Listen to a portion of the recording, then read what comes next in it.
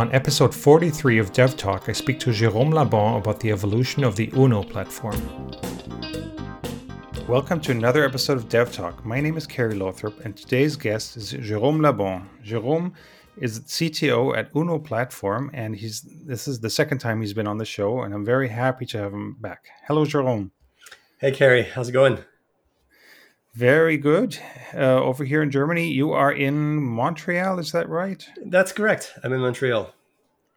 And how are things in Canada? Businesses opening up again? Yeah, business opening up again. I could get a haircut and things like that. You know, that's that's a good thing to get. You know, a few months without it can do wonders. And you probably have seen the Prime Minister of Canada that has been not cutting his hair that much, so it's kind of out of control. But anyways, the rest is good. Is that connected? Does that have anything to do with the situation? Well, I'm pretty sure he's kind of making sure that he's doing the same thing as the rest of the people that are not. Okay. Not going through to businesses and things like that. But yeah, it's getting lots better. Let's hope there's not going to be a too hard of a second wave later on this year. But summer's good at this point. Okay, yeah. We'll see where this heads. Still a little tense, but yeah. We actually managed to finish the school year here today, and with kids in school, so 6 weeks of vacation now, and yeah, we'll see what we do in that time. We don't know exactly yet. Let's hope it'll get better. Yeah.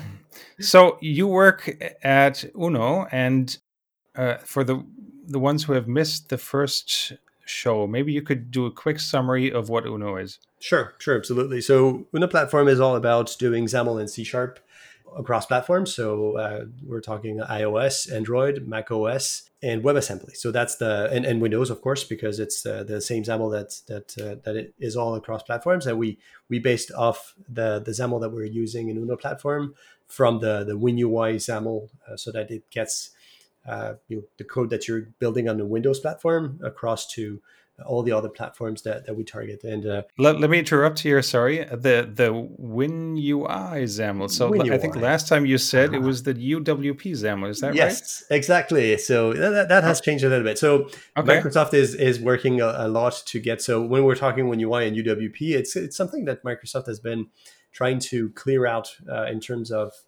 meaning. Mm-hmm. And when we're saying WinUI versus UWP, UWP is now more referred to as the container model to get applications running instead of on a Windows PC. So we're talking something that you can deploy from the store, let's say, and for which you have a sandbox, so you cannot get out easily out of that sandbox. So it's pretty close to what you would find with what macOS has been doing recently, or when you're running on an iPhone, for instance, or Android, you cannot get out of the sandbox. But WinUI is actually the UI technology that's used to create applications on Windows. So it's two different things. So it's UWP and WinUI. So and now they've announced that WinUI is also going to be running as a Win32 host. So that means that you can make an application that has full access to the machine, and not just what the sandbox gives to get access to the machine. So that's a very good news. Yes, it's a very good news. Sorry for interrupting. Yeah, no problem. Please continue. Yeah, and Microsoft has been pushing a lot in getting WinUI. So we're talking about WinUI 3. So WinUI 2 was the previous versions that was actually piggybacking onto UWP, the one that was baked in on Windows, baked in Windows. And now the whole thing that they're doing recently is all about pulling the code of the code of what will be WinUI out of Windows and into a NuGet package that you can download and update as you wish, and not as the Windows team wishes. That's the best part. So Uno is all about getting that WinUI and some of the Windows APIs underneath to get to run on iOS, Android, Mac OS, and WebAssembly inside of your browser. Okay. So that's the base of what Uno does. So we're doing UI stuff, but we're also doing non-UI stuff. So that means, for instance, if you want to access, let's say, the geolocator or some parts of the file system, or getting access to, let's say, display metrics and things like that, like to get the DPI and things like that, you can go through the Windows API. So we're also facading most of the Windows APIs to get access to the platform specific features, so that you don't have to relearn everything when you're going to a new platform as we go, let's say. Okay, cool. And so, but you're underneath, you are using Xamarin, what is still called Xamarin, I guess. Yeah, well, it's still called Xamarin, but it's not for long. So for Xamarin, for iOS and Android and macOS, the support for all those three platforms, we're using what we're calling Xamarin Native, if you wish. So it's, if you will, it's something that that Xamarin Forms is also using to create applications. So it's basically the projections of all the APIs coming from iOS, Android, and macOS to the C# language. Let's say that's something like that. So that means that you can basically use all the features coming from the OSs, but all in C#, and you don't need to do any kind of Java or Swift or Objective C or things like that. So it's all about doing the same thing. So we're sitting on top of this. That means we can evolve at our own pace, but following what the platforms are providing. So with each new APIs, like iOS 14 that's going to be coming out, or the new Android 10 things, or more recent that are going to be happening, we can follow up with those. That's for all those three platforms. As for WebAssembly, we're sitting on top of Mono directly, so there's no Xamarin there. And Mono is kind of fading out in some ways. It's still going to be there, but it's being merged into .NET. So it's going to be an implementation detail of running WebAssembly. So it's going to be .NET on top of WebAssembly, but under the covers, it's going to be using Mono. Okay, and so also for those low-level things, you're not using like Xamarin Essentials. You're using the layer underneath. You're going at the lowest layer you can. Exactly. Xamarin Native. Okay. Exactly, and if Xamarin Essentials is basically doing what we're doing, except that the APIs are the ones we're not inventing APIs. We're just reusing the ones that are coming from the Windows APIs. Right. So it's just basically the same thing. So you don't have to relearn a new API, and if you want to access what's underneath, you can as well. I mean, it's not an abstraction. It's permissive. You can go through. Okay, cool. So, and for the WebAssembly part, what happens when you like access geolocation or something like that? Oh, well, that's a very good thing. So WebAssembly, for those who don't know, WebAssembly is all about getting other languages to run on the web.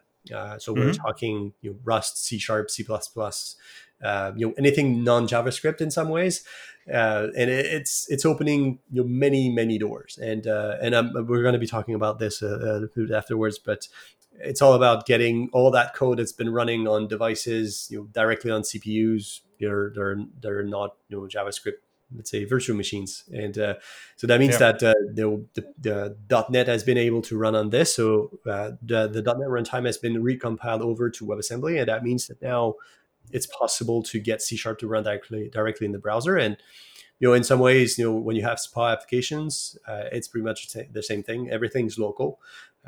Aside from just getting the payload from, to execute all this, but the rest is completely local. When we want to access platform specific features, let's say geolocation, for instance, but there are many others. The latest one that it's actually not merged yet, but it will be soon. But I'm not sure if I'm pronouncing it correctly. It's MIDI. So the when you want to do piano stuff and music, so MIDI interface, and so that's the kind of thing that you can go through the UWP API, and then under the covers, what we're doing is just go poke at the browser APIs through JavaScript. So for geolocation, what's going to happen is that when you try to get the location, it's going to pop up the standard, do you want to share your location to that website? And then the application underneath is going to get the location. But you're going to be, as the developer, you're going to be using all the UWP APIs, and that's pretty much it. Is there a story for using things that are not directly accessible by WebAssembly? Well, At this point, no. I mean, it's the browser is a very, very big sandbox, and it's tight. You cannot do things that are meant to be done.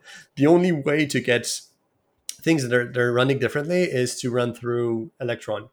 So you can run WebAssembly applications in Electron. So in that context, you get more access to what the system provides. But you have to host it inside of Electron. So if you're trying to do something that's not possible inside of a browser and that JavaScript is not able to do, then the website is not going to be able to do. WebAssembly is not going to be able to do that thing either, because it's sharing the same sandbox. So what does that mean to host it in Electron? Is it then inside a native app, or is Electron still in the browser, or how does it work? Yeah, Electron is kind of a weird thing. So the idea behind using Electron is you're basically hosting a website inside of Electron. So when Electron loads up, it tries to find the files of the website that's not a website anymore and loads them up inside of Chromium, and then the WebAssembly code runs in Chromium, and then you have your API, your content just shown as if it were a local application. But you get access to all the JavaScript APIs that Electron provides, and most of this is about getting access to the system underneath. Okay, yeah. So it's a bit like Cordova plugins. Pretty much. Yes. Break out of the JavaScript and then into the native world, and exactly. That's exactly that. Okay. So what's new in Uno? What happened since we last talked? The last show was released in May 2019, so about 14 months ago. So lots of things happened since then. I've seen you've been busy. Yeah. Oh yeah, we've been busy quite a bit. So among the big things that we pushed, lots of improvements around AOT. So ahead of time compilation, it's all about getting more performance out of WebAssembly compiled applications, because Microsoft has been providing lots of support around the what is called the interpreter. So it's something that basically takes the IL of an assembly and then executes it as interprets it as it goes. But the problem is that it's quite slow. And there's a way to AOT compile. So take that IL code and compile it down to WebAssembly, and it makes it quite a bit faster, but also quite a bit fatter in a way. And that's something that we've been working on with the ability to do profile compilation of AOT. So basically, you run your application, and then a profiler determines what you're running and what you're not running, and then you can take that recording, feed it back to a new compilation that will only compile what's actually used and not the rest. Because in WebAssembly, there's no way to JIT compile, so you have to do fancy tricks like that.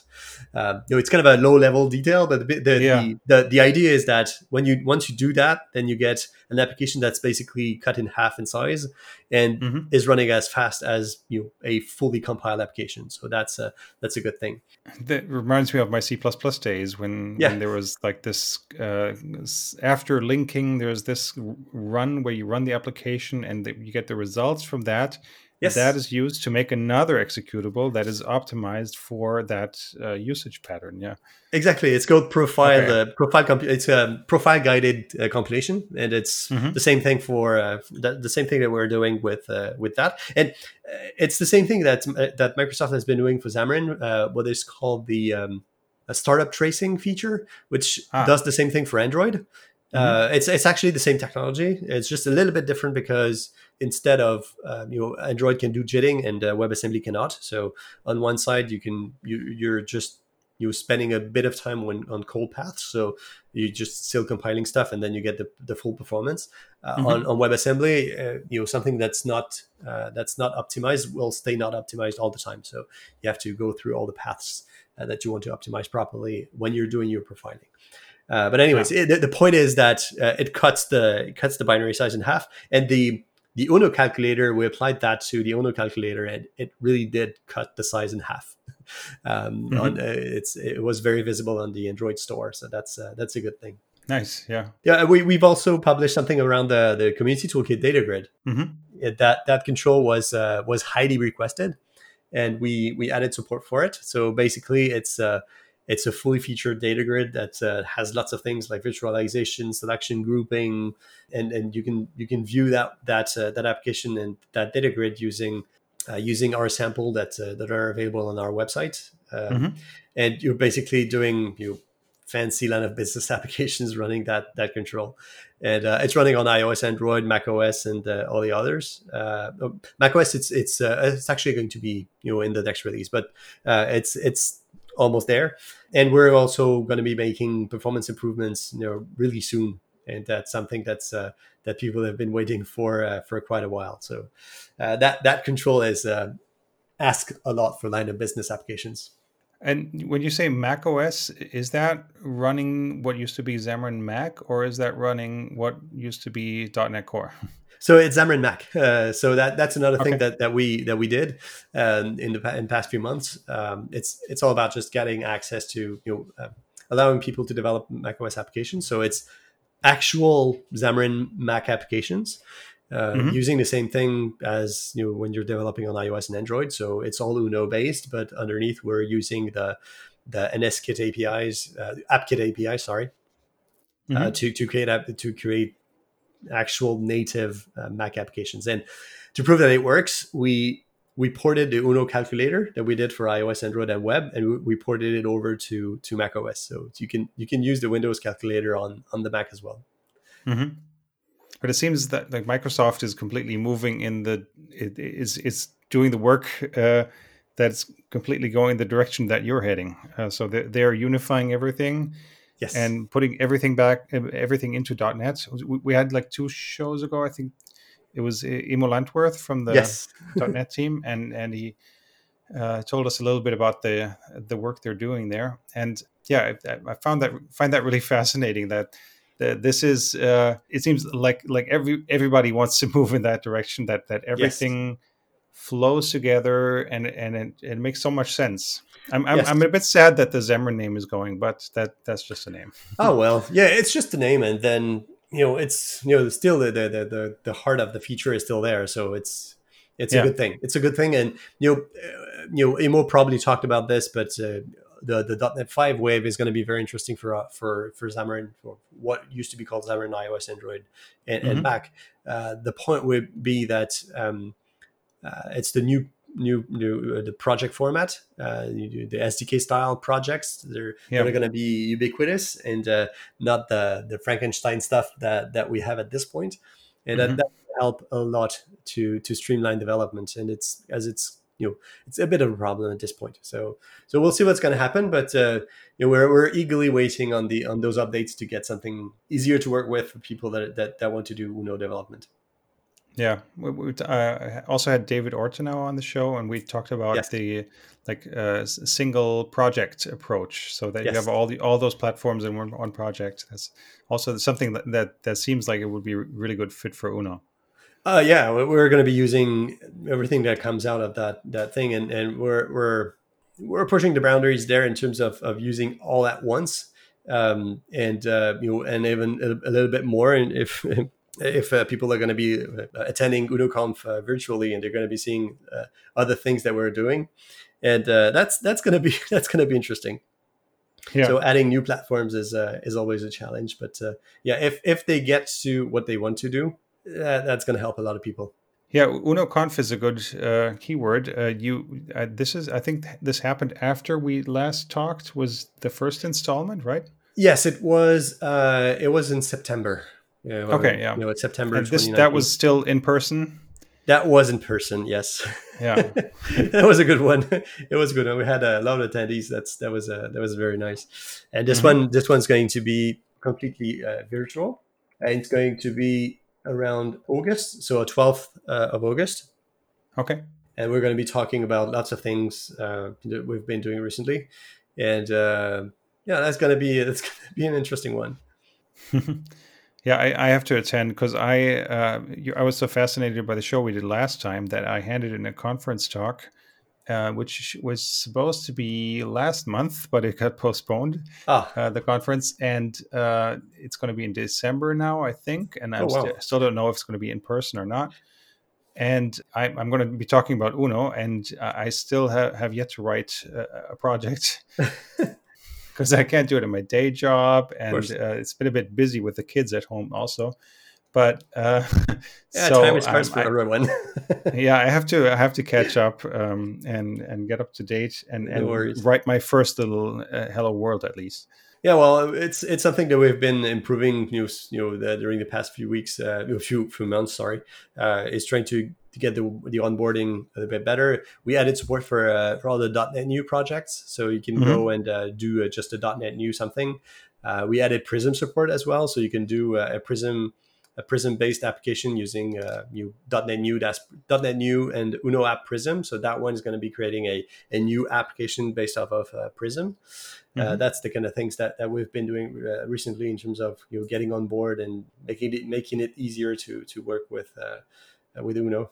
Another thing that we added recently is debugging a WebAssembly application from Visual Studio, because Microsoft has been adding that support inside of Mono, and Nice. we took that over, so you can basically be in Visual Studio, press F5, and then put breakpoints inside of your WebAssembly application, and never leave Visual Studio. So that's pretty cool.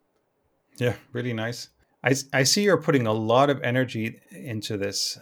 When we last talked, you told us about how this was born out of the actual projects you were working on, and you made your own. Uno was basically your own toolkit that you used to build projects on top of, and Correct. then that was, I don't know, when was, like, almost 2 years ago maybe, that you decided to go full open source with this. Correct. There was in 2018. Okay. And I see you still have this momentum going, and this it kind of feels like there's like a big Microsoft behind it or something like that. You've got the you're investing so much energy, and I was wondering how you do that.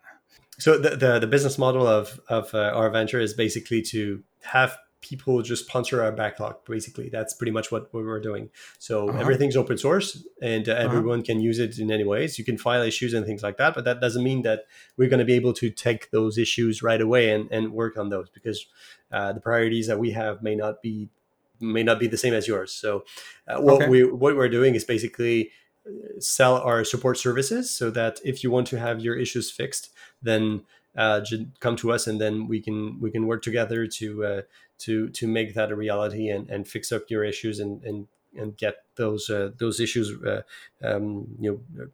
ahead of the stack, let's say, and Okay. make sure that your project is going to go in that direction. That's the way we're progressing, and making sure that we're moving on and keeping on that momentum. And we've been working with Microsoft specifically to get things moving on quicker, let's say, Mm-hmm. by gaining access to the mic to the WinUI source, so that uh, we can leverage the code that they've been writing, and that's yet to be open sourced, and so that Okay.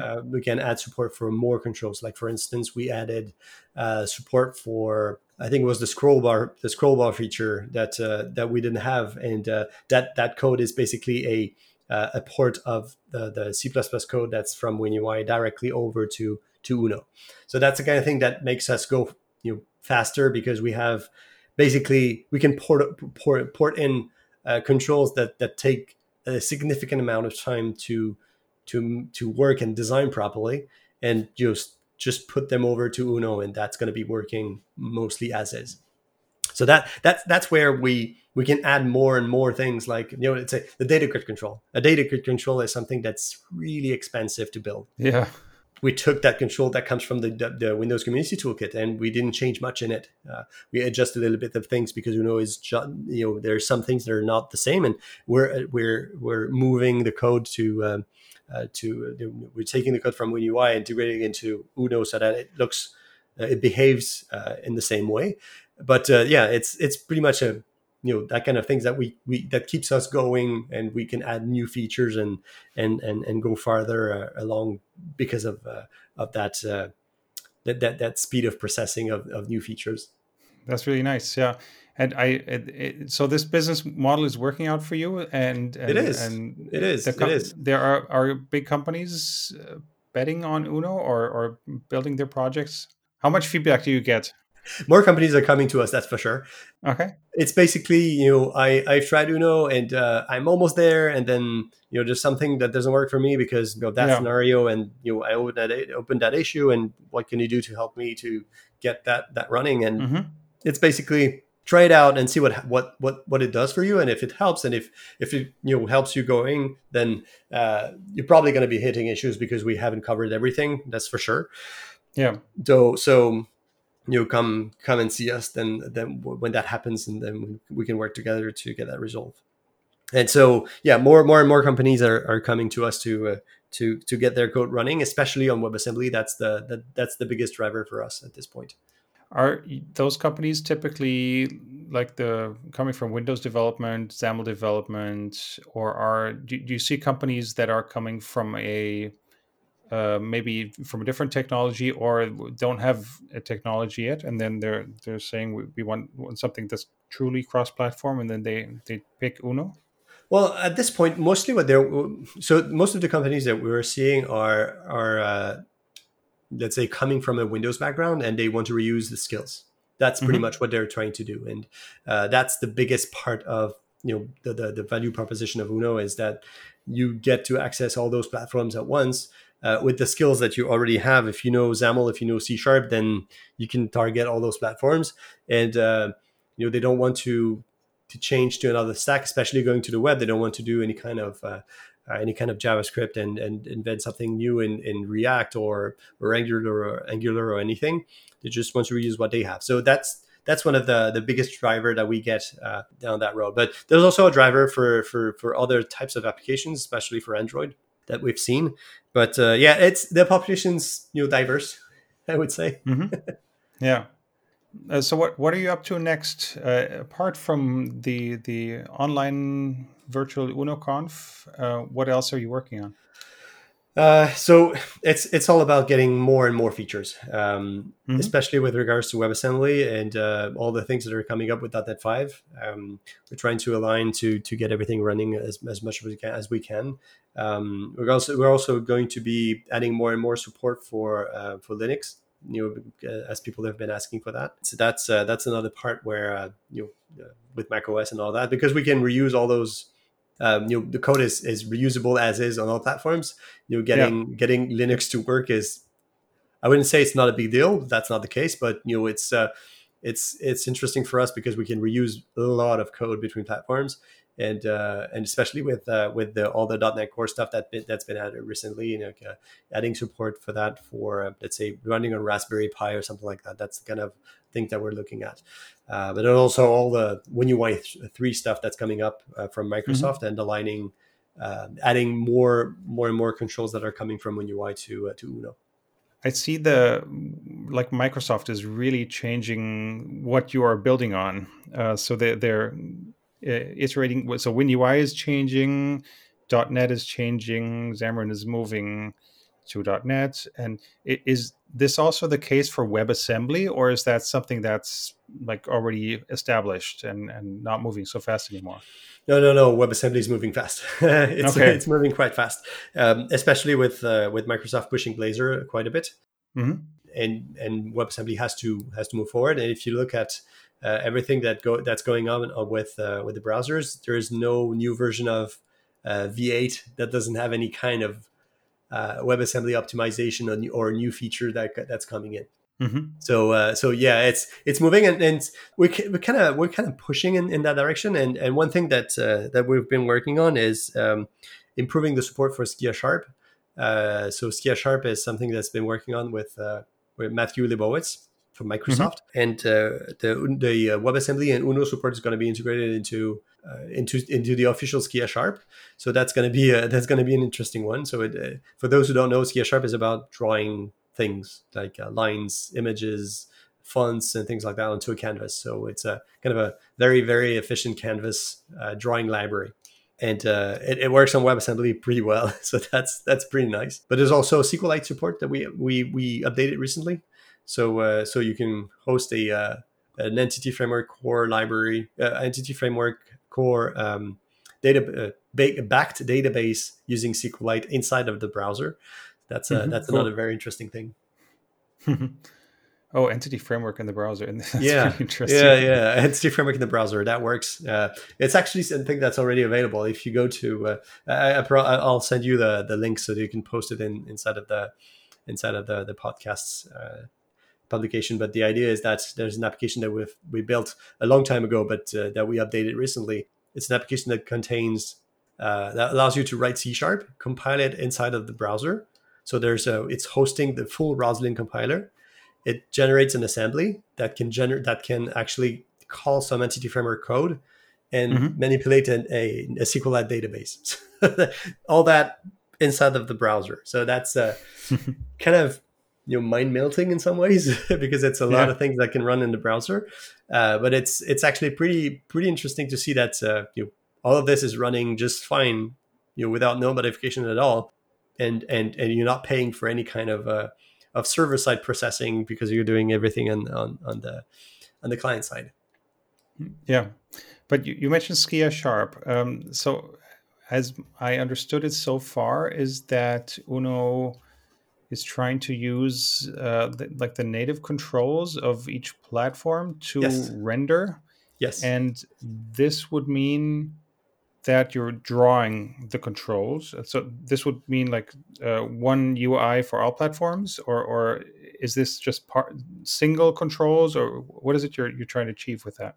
So Skia Sharp, there's actually two axes on that one. The first one is just using Skia Sharp as a canvas to render something inside of let's say, kind of an image, if you will. So people are using it to draw charts, things like that. So you have the whole UI that's built using native controls or native looking controls or native rendered a pixel perfect controller, things like that we're able to provide with Uno. And on a very specific portion of the screen that you're displaying as let's say kind of an image, that you can draw something in it. So that's one of the ways to use Skia Sharp.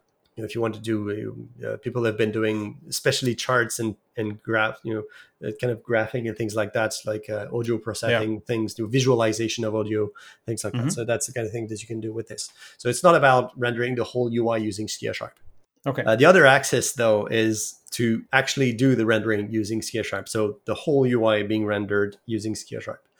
And it's not something that fits all scenarios.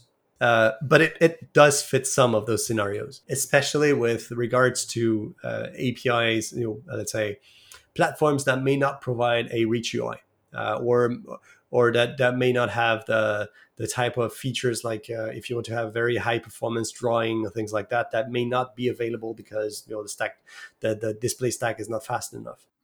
So that's where using that on Raspberry Pi could make sense, because you could reuse most of the thing and most of the code controls that you've developed using XAML and C#, and then have those rendered natively on a Raspberry Pi, for instance. So that would be using Skia Sharp. We're not doing this for all platforms. For one of the biggest reason is that if you do that, then you stumble into the part where everything that the platform provides, like let's say accessibility or IME features, like when you right click on the text box or something like that, we would have to emulate and redo, and it's very, very, very hard to do. So there are some scenarios that do make sense, especially with IoT stuff and things like that makes sense for rendering everything, but not always. So it's all about choosing the best technology for the use case. And we think that using Skia Sharp for that direction could be an interesting part. Yeah, I definitely see that. So I'm a fan of using native controls, and this is it. It makes a lot of sense if it's like a consumer application, if it's on the person's personal device, and say they're an Android user and they're used to what an Android app should look like, and they know all the gestures and the where the buttons are.